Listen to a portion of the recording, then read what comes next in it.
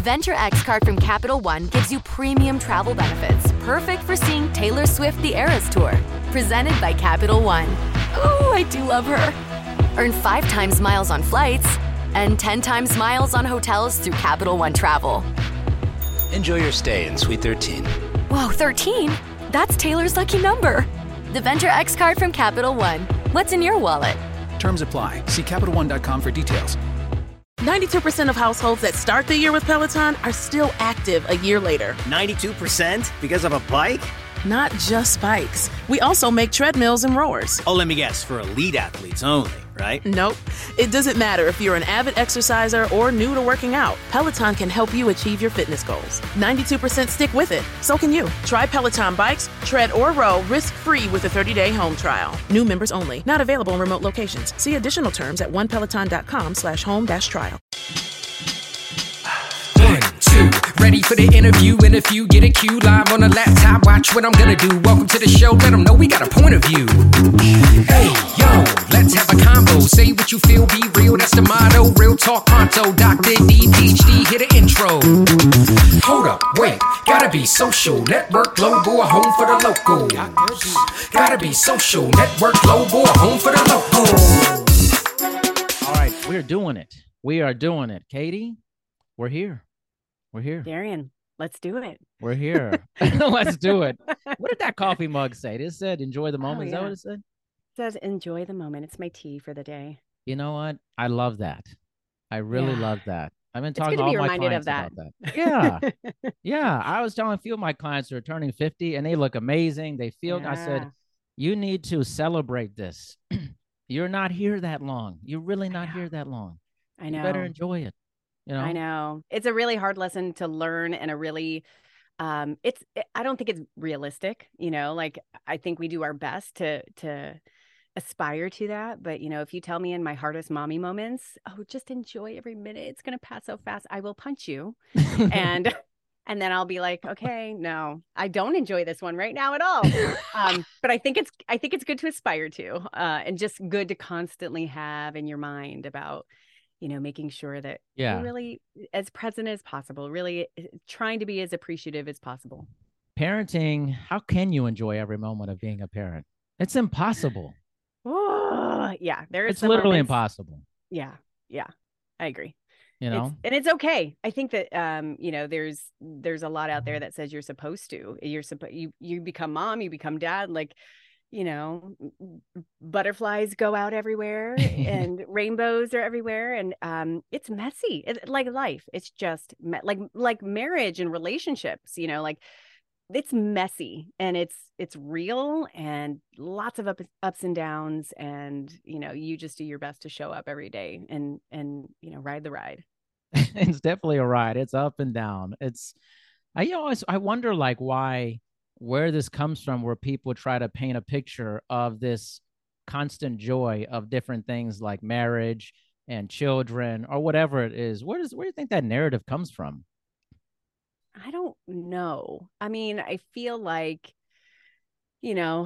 prior to social media, I'm sure that we had a lot more privacy. And so you didn't, what do they call it? You didn't show your dirty laundry, right? Like that wasn't, there was no space to really do that. And, maybe the more that there were sort of social interactions, that's when you would find out the real dirt that's going on, like the moms groups who are getting together. I call it the secret underground of the moms. You don't find out about it until you become a mom. And then you realize there's actually a secret underground of moms. And that will tell you the real, like not just the pretty, and there's a lot of pretty, but will tell you the real. But I feel like in this age of social media specifically, I feel like there's been this big call to show, like we've become less about doing and we've become more about showing as it relates to, our relationship with social media. And so I feel like when we show, we as humans naturally don't want to air our dirty laundry, right? We don't want to show you all the crap that we just went through. We don't want to show you and tell you about the massive depression we're in, or the fight that we had with our spouse, or the fact that your kid is driving you insane and your hair's going gray. Like that's not pretty, and it's not sexy. But so I feel like we, with all good intentions, we sort of show all the bright, we show the good, we show the positive. And I think it's just sort of come into this space where that's what's the norm. That's what's expected. Is it, that's where you look good. So I actually have a nice little heyday when I there's so much in me when I show up to social media, for example. Like I want to make sure that like, no, I'm going to be real. Like I'm going to put on this. I oftentimes will take pictures. This has been a while now, but like I would take pictures of me, like, in front of the room that I was about to speak in front of. Right. And so like, hey, snapshot of, me about to speak. And then I would always put like, not included in this photo is, my kid getting sick at school and, needing to be called home. Mommy got 2 hours of sleep. I'm exhausted right now. I'm angry at the, Yeah. Let me tell you what's actually really behind this. So I'm grateful that there's a little bit more of that, but I think that has that veneer that exists over there. And because social media is relatively integrated into our lives. And I feel like there's this portion of like, we've started to believe that that's actually what our lives are. And it's not. Well, it's kind of like a rewiring of how people see themselves and other people in society. And it's the interesting thing about creation of something without thinking, what are the long-term consequences of societal norms and pressures that are creative? I think there's going to be a time in the future where we're going to look back and think this is a huge inflection point in humanity, like gigantic, and it good and bad, with that. Yeah. So I'm curious how, well, meditation has become a larger role in this social media society, and how you've seen that play out in your work and just observing it as well. Yeah, I was introduced to meditation when I was 19 years old, I believe. And I had never really heard about it before, but I was a student at Arizona State. I was doing a yoga class, and those last 5 minutes of class when you're lying down in Shavasana position, just, laying down on the floor, the guide or the yoga instructor took us through a guided meditation. And that was enough for me to get this taste of like, oh, wow, that was really cool. Like that felt really good. What was that? And that was enough for me to sort of continue this journey of, or to really kickstart a journey of just wanting more and finding out more. I would go to the library and go like find guided meditation books and CDs back then. And, fast forward, then I could get them on a website. I could actually download those and get a meditation on a website. I would search local Buddhist centers to see like, oh, they're having a meditation, series. Let me go check that out.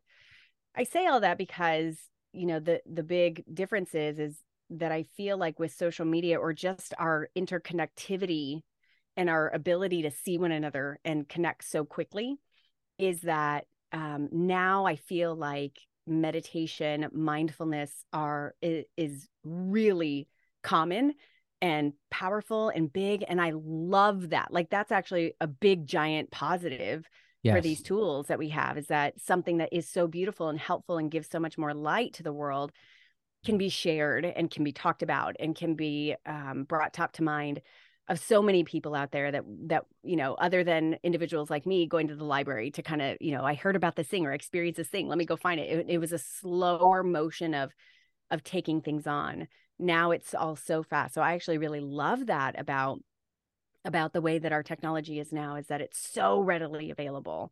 And for the good things, I think that is really good. Yeah, it almost seems like this almost hyperconnectivity has created a need for meditation, or a larger need for spirituality, whatever it may be, in people's lives, because you're basically inside the matrix all the time.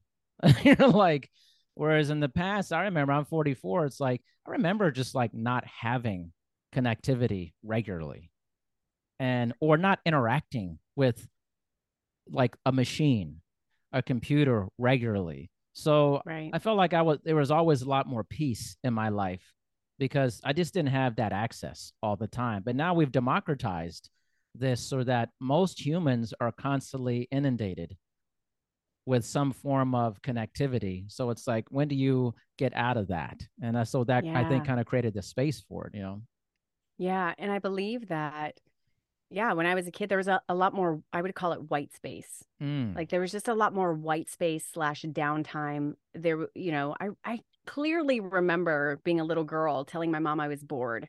Mom, I'm so bored. And she'd be like, you need to learn how to be bored. Exactly. She wasn't trying to fill me up with something that I could do, that I needed to have my attention on.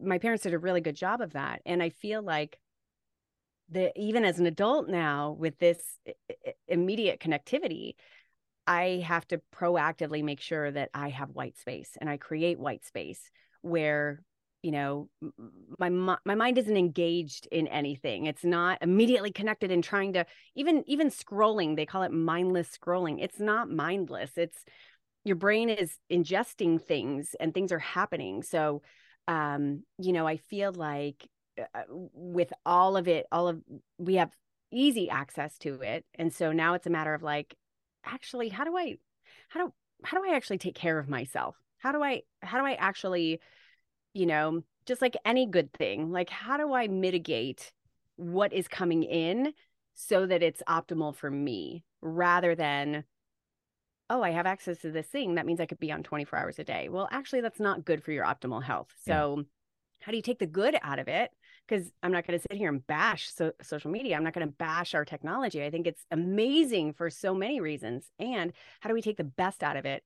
And that requires us to know ourselves, know our own boundaries, know our own needs, know and be super aware of when we're interacting too much. Believe me, I know when I'm totally getting distracted, going on my social media platforms, getting distracted in my email because I don't want to do what's in front of me. I know it. And so I think if we have that level of awareness, we can then take the next step, which is, okay, I literally will do this. So I write all my meditations. So I will throw my phone across the room because it's a writing day. And I will sit down and I'm sort of batch writing these poems that I'm writing that I turn into meditations. And I will throw my phone across the room when I know I can't keep it next to me without touching it. You know what I mean? So that there's a boundary there. And I make little rules for myself, like, hey, okay, when you're done with these two, then you can get up and you can go have a break. And if you feel like you want chicken, great. So yeah, I feel like it's all of us knowing ourselves so that we know how to let us control how we want it to be in our lives. Yeah. Oh, that's a great observation. I wonder, like, for meditation, I mean, I remember, again, I think if you're younger and listening to this, you might be like, this has always been a part of my existence. I'm like, but if you aren't in my age bracket or whatever, like, this was considered almost like fringe type stuff back in the day. Why do you think it was considered that, or maybe part of a more, like, let's say, hippie based ideology back then? But now I think we've gotten past that pretty far. It's more mainstream. What was it about back then that caused that to be more of a fringe based idea? I don't know if there's any science or data to back this up, but this is just sort of my observation. I feel that I'm 44 now. So when I was growing up, I feel like religion and being part of a religion, and all these different churches satisfied that desire in individuals to have a deep spiritual connection, right? Connection to a community, connection to higher, your God, your higher self, your spirit, the universe. And I feel like that's the system that was in place that worked really well, until it didn't, I think. And I think that there were enough people that were searching outside of those walls of that church so that you would discover ancient, I say ancient, but like, long meditation is not new. I mean, it's been around for thousands and thousands and thousands of years. And so, I feel like there was enough folks who just would discover these tools, these ways of being, these different types. And by the way, I'm talking in my experience living in the United States. I mean, I'm sure this is, different for folks in different countries, but because of that, I feel like as more and more of us have sought out to fulfill and walk a spiritual life, or to feel fulfilled spiritually, and that could be as basic as like, why am I here, what's my purpose, that kind of sense of needing to know and desiring to be fulfilled in this life. We search for answers, and I feel like at some point the churches are wonderful, and there's enough people who have been searching outside of that, and so it has become more and more, this is a tool, this is a tool, this is a tool, this is a tool. And more and more people talk about it. And now we have all these ways to share. So I think it accentuates that. I think, you know what? I think it's an awesome observation. I mean, I can speak for myself. Like, I've always had a very significant, like, church experience in my life. It's been positive. Like, I feel like everybody that comes on my show, they're like, terrible. It's been terrible. I'm like, man, I've had a really positive relationship. And that does exist. I like to, like, not like it's all bad, just so you know. But I've also combined that with my inquisitive nature about other things like meditation, and other religions and cultures and customs. And I think all those things can actually exist at the same time. Support one another. Exactly. Yeah. I remember I was raised very Catholic, very, very Catholic. And at some point in my young to mid 20s was the point where I started just sort of questioning some of that stuff. Like, I don't like, why is this the only thing, right? Like, what about this? And thankfully I had parents who were very open-minded. And I remember my dad saying one time, like, Katie, if there's 100 people in the room, there's 100 paths to God, like, doesn't really matter. So I grew up very Catholic, but also open-minded, inquisitive. Yeah. And at some point I started finding meditation. I was pretty active in the Buddhist, sort of like teachings in that regard. And I would just sort of like find, I like this about Islam. I like this. Like, I would find these little things that really resonated with me in a bunch of different religions, bunch of different cultures, really. And I remember my mom saying one time, like, Katie, you can't just have your own buffet style religion. And I was like, why?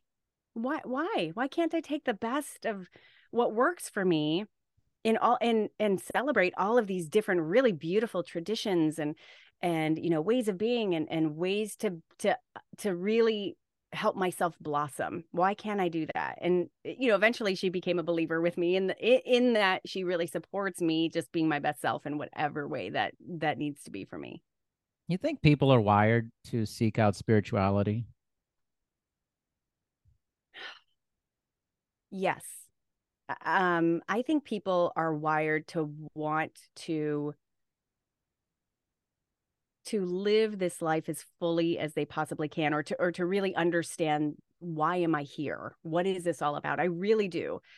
And then I believe kind of our typical culture takes over and asks us to go into boxes, like, hey, this is the box of get a good education, go to college, get married, have babies, get married, all of that sort of stuff. Yeah. Hey, here's another box called this. And there are sort of these templates, right?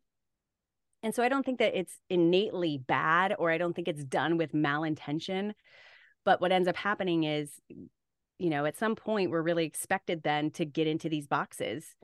And I think that ends up killing a lot of our creativity. It kills a lot of this desire to know ourselves, to be expressive, because we're told, like, oh, don't be too much, don't be this, because in that box you're not this.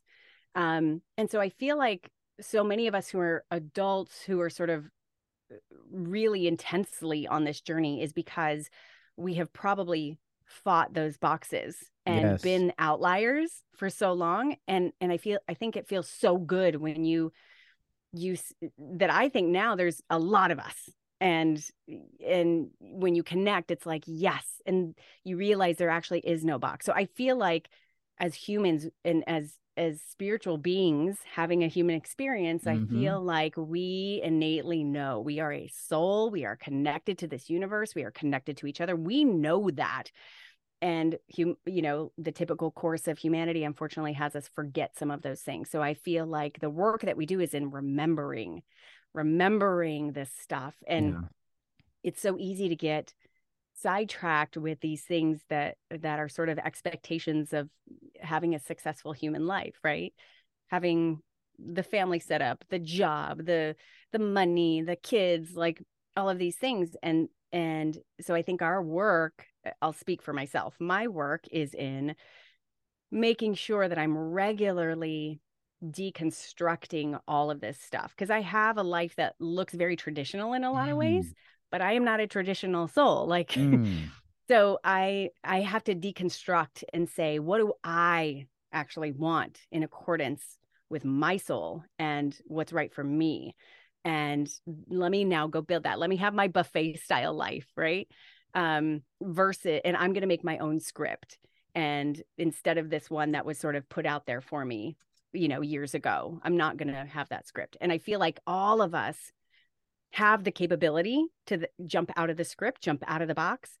And for some, it's very painful. For some, they'll stay in that box forever, and that's fine, with only little glimpses into like, I don't know. But it's hard work. It's really hard work to really kind of like jump out of that matrix, right? I think that's what we're struggling with. I've really thought about this. Is a lot of the conflict and division and difficulties, like when you're deconstructing society. And I feel like a lot of this is just a deconstruction of society. It's like, let's say it's something, you could pick a topic. Let's say tattoos, right? How long were tattoos like, no, you can't do this?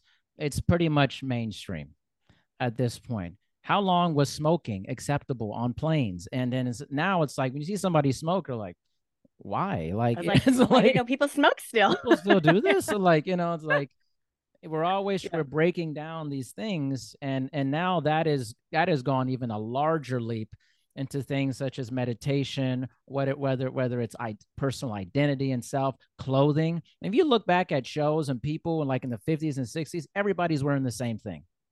Yeah. Everybody's walking the street in a major city in a suit and a dress, which is fine. It's the time, but like maybe those people didn't feel like they could flex their individuality during a time when there was conformity and all those things, and especially think about for women too. Like it's mind blowing for women and people in underrepresented populations, the recent past that we have had to endure. I mean, women couldn't vote that long ago. I mean, it's crazy.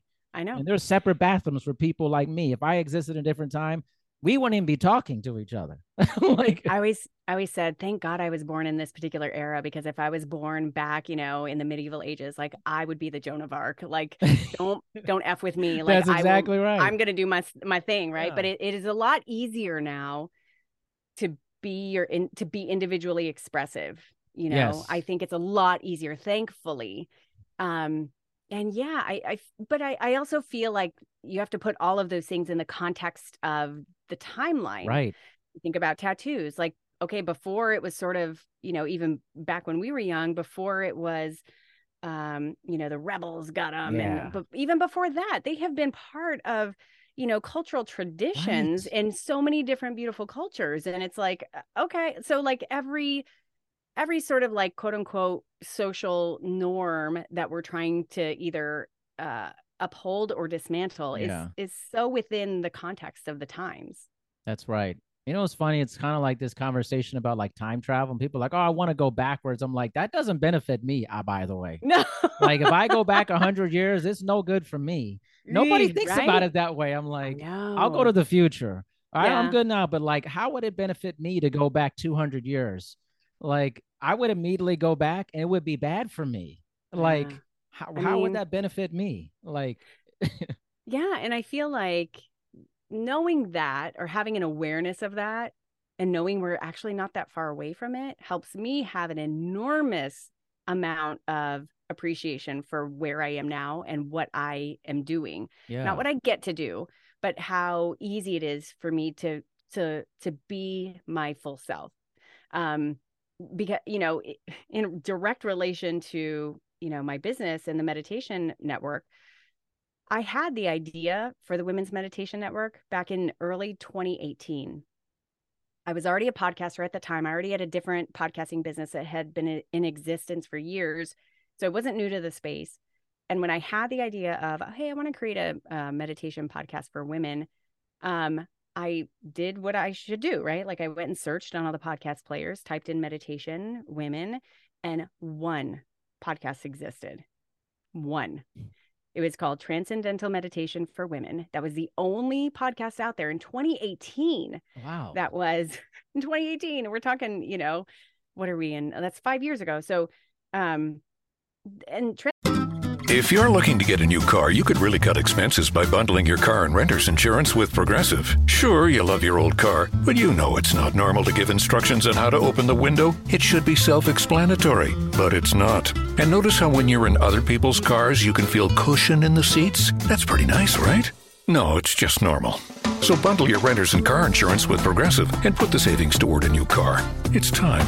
Progressive Casualty Insurance Company. Coverage provided and serviced by affiliates and third-party insurers.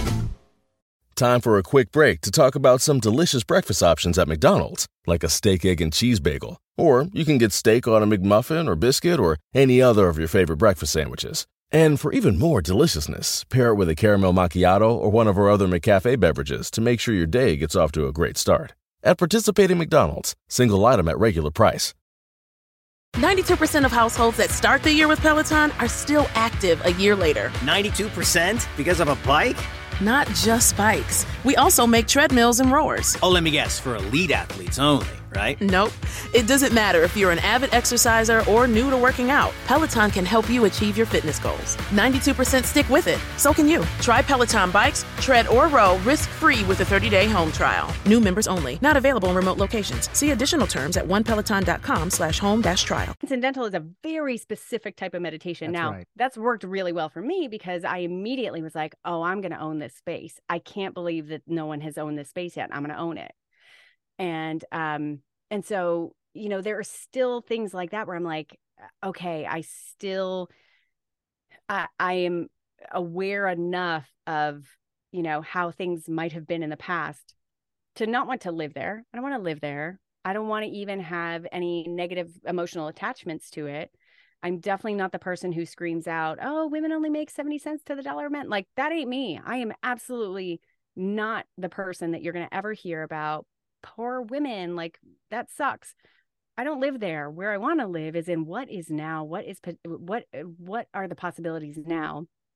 And if there are things that need to have more light on them for groups who have not been represented enough, like, I'm it right now. Like, let me dive in my little niche, right? Let me dive in and do that. Yay for me. And yay for all the people, all the women out there who get to benefit from that. That's wild. In 2018, one. Right. That is, how far have we come in 5 years? Like, and it feels like meditation's everywhere. It's on Netflix. Yeah. I mean, meditation itself was definitely there back in 2018. It was absolutely there. Definitely not as much as it is now. I mean, it's awesome how many meditation podcasts are out there now, but meditation in women, no, that one podcast 4 years ago, 5 years ago. Wow. That's insane, actually. Yeah. Now let's get in specifically to meditation. What are the biggest misconceptions about meditation that you have seen, like observed or, chatting with people about it? Yeah. The number one most common misconception is that meditation has to look like the person sitting in the lotus position, erect back, closing your eyes. And it has to be that your mind is clear. That's the biggest misconception. Most people will stop at their first meditation because they're like, well, my mind wasn't clear. Like, I had the meditation playing and my mind didn't clear and it was just going. I was like, because that's your mind's job. Your mind's job is to create thoughts. And we're not going to stop that. We're going to get you into the practice of allowing yourself to observe that those thoughts are actually not you. So now there's this space that's created between this thinking mind and self. And if you can observe those things, then the thoughts that are naturally happening during a meditation practice, you can just watch them sort of floating by like clouds in the sky, or leaves down a stream, instead of attaching to those thoughts and letting them run their course. So that's the biggest misconception, is that it has to look like this thing and my mind has to be blank. It doesn't. Your meditation could look like you laying down on the floor, laying on your bed. It could be just sitting in the car. It could be walking in nature. There are so many types of meditation. To me, my most basic definition of meditation is really that meditation is a pause for the purpose of creating that space, right? And so that can look like a lot of things. Interesting. This is interesting. Maybe could a conversation be a meditation? I would say that it would be a form of meditation, in that a lot of people have asked about like exercise. Yeah, I feel like I kind of have a meditative experience when I exercise. Yes. I think that meditation really is a moment that allows you to connect with self. So if it's conversation that does that, great. It typically isn't, because you're usually so engaged with somebody else. But meditation really is like that moment, or the moments where you get to connect with self, because you're sort of allowing yourself to be in that stillness, separate from the thoughts. And in that stillness, that's actually when you start hearing very clearly the voice of your soul. Hey, Katie, don't do this. Make sure you do that. This is really important. Go apologize to your husband. Don't yell at your kids. Things like that. So I don't know. I'm not opposed to a conversation being a meditative experience. If it has those elements. It's just, I feel like meditation somewhat intersects with the concept of flow. Csikszentmihalyi famously came up with this. It feels like it's very similar. Time slows down on some level. You're very aware of what's going on internally. Everything feels different.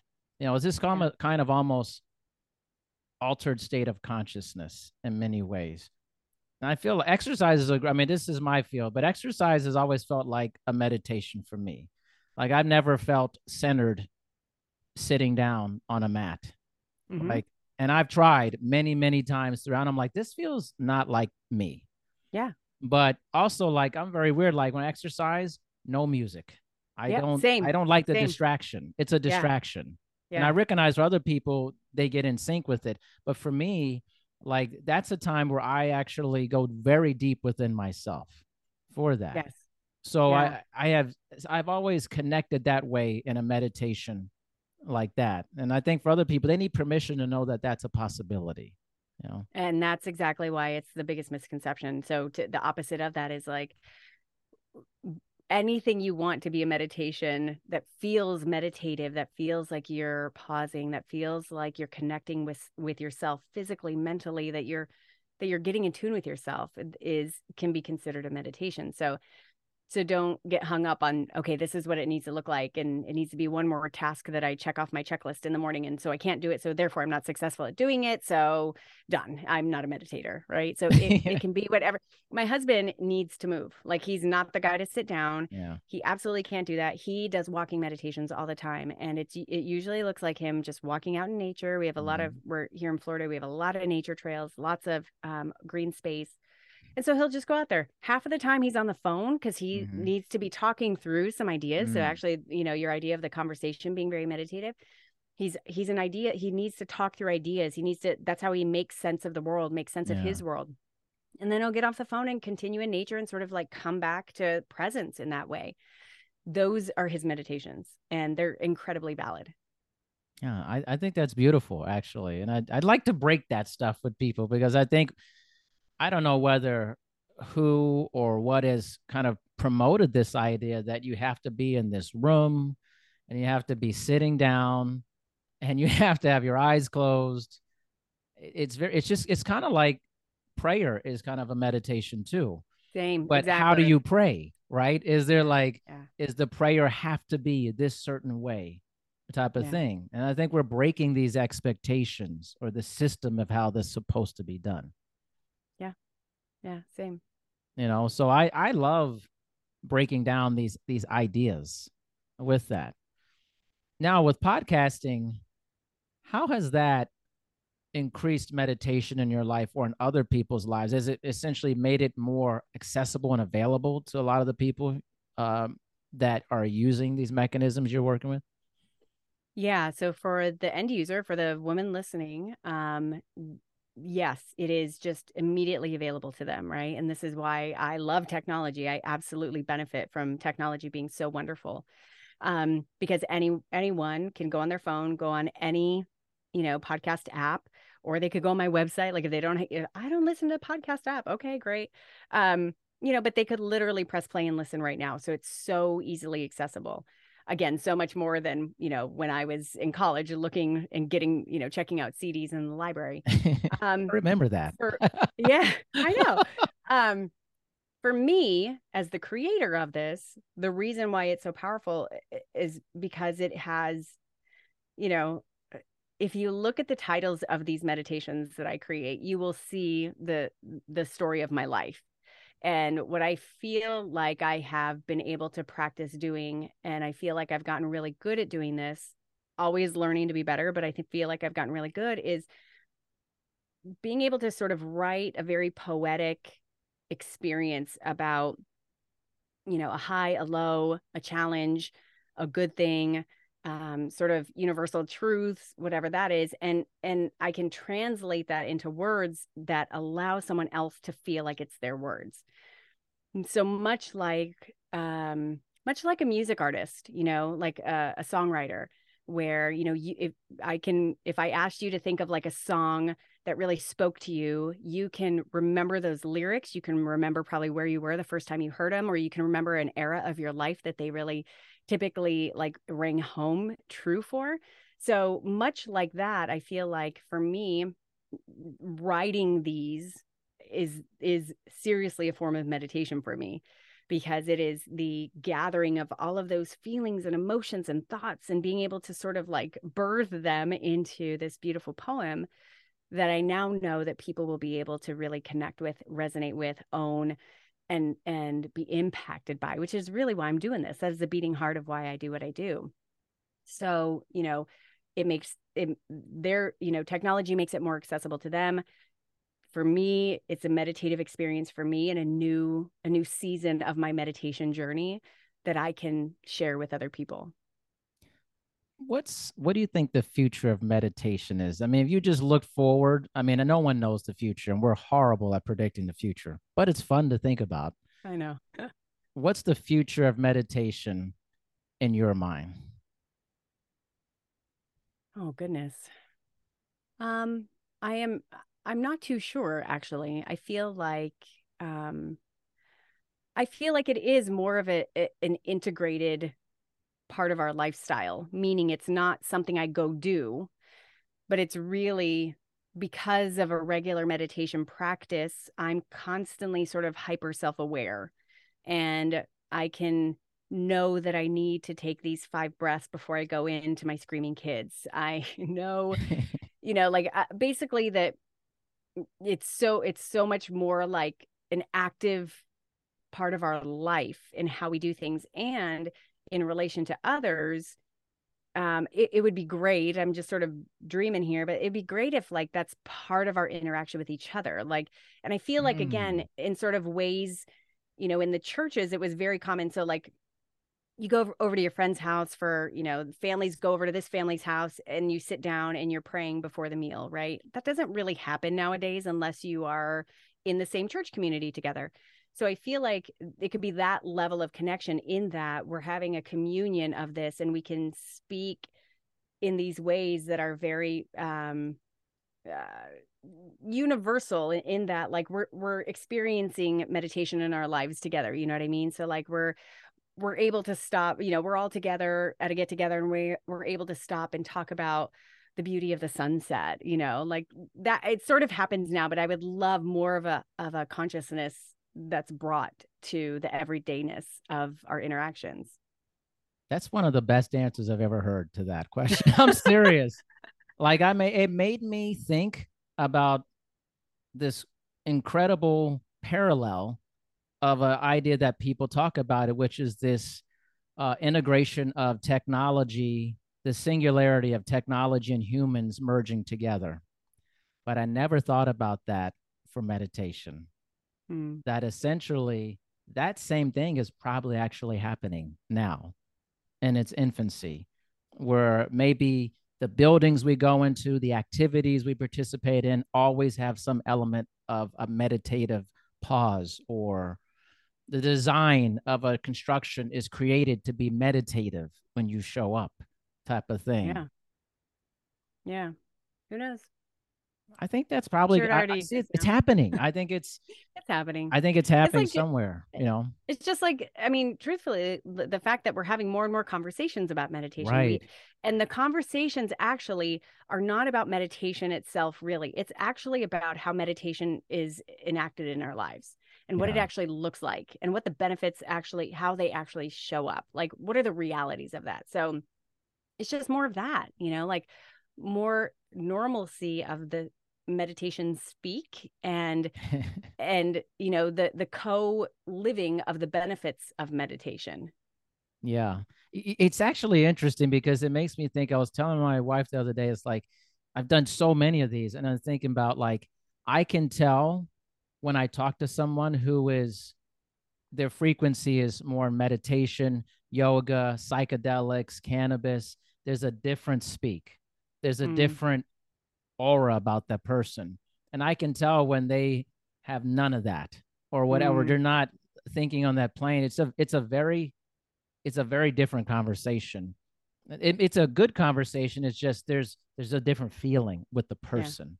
You know, that vibration or whatever you want to call it feels very different, the frequency. And I feel like we're creating this frequency where people are like, you know what, I'm tired of not talking about my feelings. Right. How has this helped people? Like, Right. not talking, it has not helped people. It hasn't helped Right. fathers, mothers, daughters. It's never helped anyone. Right. And connecting better to the self and higher versions of the self and different things. And I think we're fighting with this terminology. Like, I'm curious about this. I'm very curious what you think about this. Is, I would say 1 out of every 3 people that come on this podcast talks about the universe and the manifesting. And I feel like we're fighting through, what the hell are we talking about with this?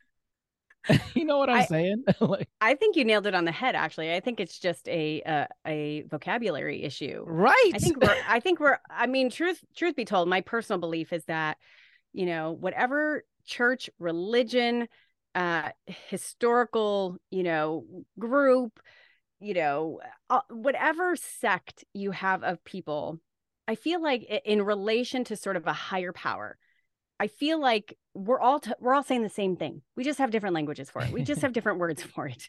I really do believe that. And I remember asking my dad as a young kid, like, in my town, you were either Catholic or Mormon. And I remember asking my dad, like, Dad, so what happened? And I had for a couple months, I had like the Mormon boyfriend. Oh my gosh. So I remember asking my dad, like, Dad, so what do you think happens? When Catholics die, we go here. Like, what do you think happens when, somebody who's Mormon dies? And he goes, everyone is going to experience whatever they believed, like whatever belief system that they were believing, like, great. And it works. But there's something even bigger at play that's actually universal. And this is why I refer to it, her, whatever, as the universe, my God, as the universe, is because there's something that is more universal at play than none of us can actually really comprehend, because we are it. We are a part of it. We are connected to it. We are it. And so we've just come up with these little languages, and there's a lot of them. But we're all really talking about the same damn thing, right? Like, kindness, love, be good to other people, do the work to become the best version of yourself.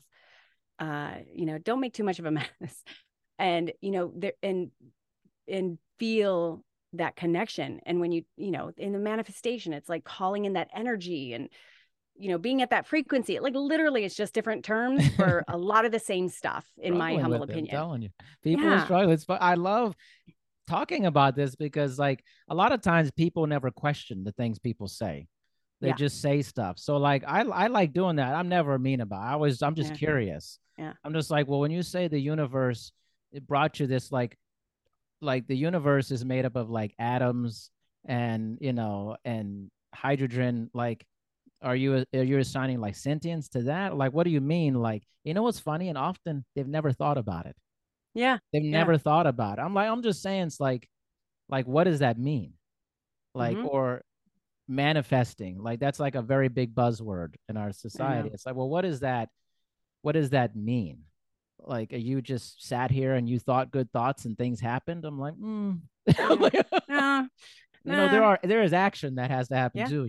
Yeah. It's like, Yeah. I just like people to explain themselves, and I think you get a deeper meaning when you actually question and look through the things that you believe in. I If agree. you don't, you're just like automatic all the time, and you don't really know what you're saying. So like, what is the universe? I'm like, to a scientist, it's very different than someone who believes in God, or to a farmer, to a hiker. Well, like, what does that mean? Right. And the only person that it is important who really understands crystal clear what that meaning is yourself, because it's going to differ from you. And it's going to differ from even those people that you really love and who love you. And so I struggled for a long time coming up with what word I wanted to choose and use for this sense of a higher being, right? A higher energy, spirit, whatever it is. I really, as you could hear, I still really, I will go through the list. Should I call it God? Should I call it universe, spirit? Because at the end of the day, I could feel what that is for me, right? I think that this is a feeling most of us have, where we could feel how God works in our lives, how this energy that reminds us that we are not just human, right? That we are not just a body. I think most of us know what that, have felt that. Okay. So whatever you call that doesn't matter. What matters is that you have an understanding of how you're going to refer to that and how you're going to dance with that in your life. And my verbiage has changed over the years too. It's evolved. I've tried on the different words and how I'm going to refer to it. And then there's some times where I'm just like, oh, that's too much, like spiritual speak. That doesn't really fit with me either. So I think that, it's important for us to understand that for ourselves, and to know that can always be evolving and changing just as we are. But that the language itself is actually less important than it. This, us, me, right? The language is not that important. It's interesting. I feel this, my personal point of view is that a lot of humans are waking up to the idea that there is more than the physical nature of the self, that there is a much larger aspect of that we are spiritual beings living a very finite physical existence.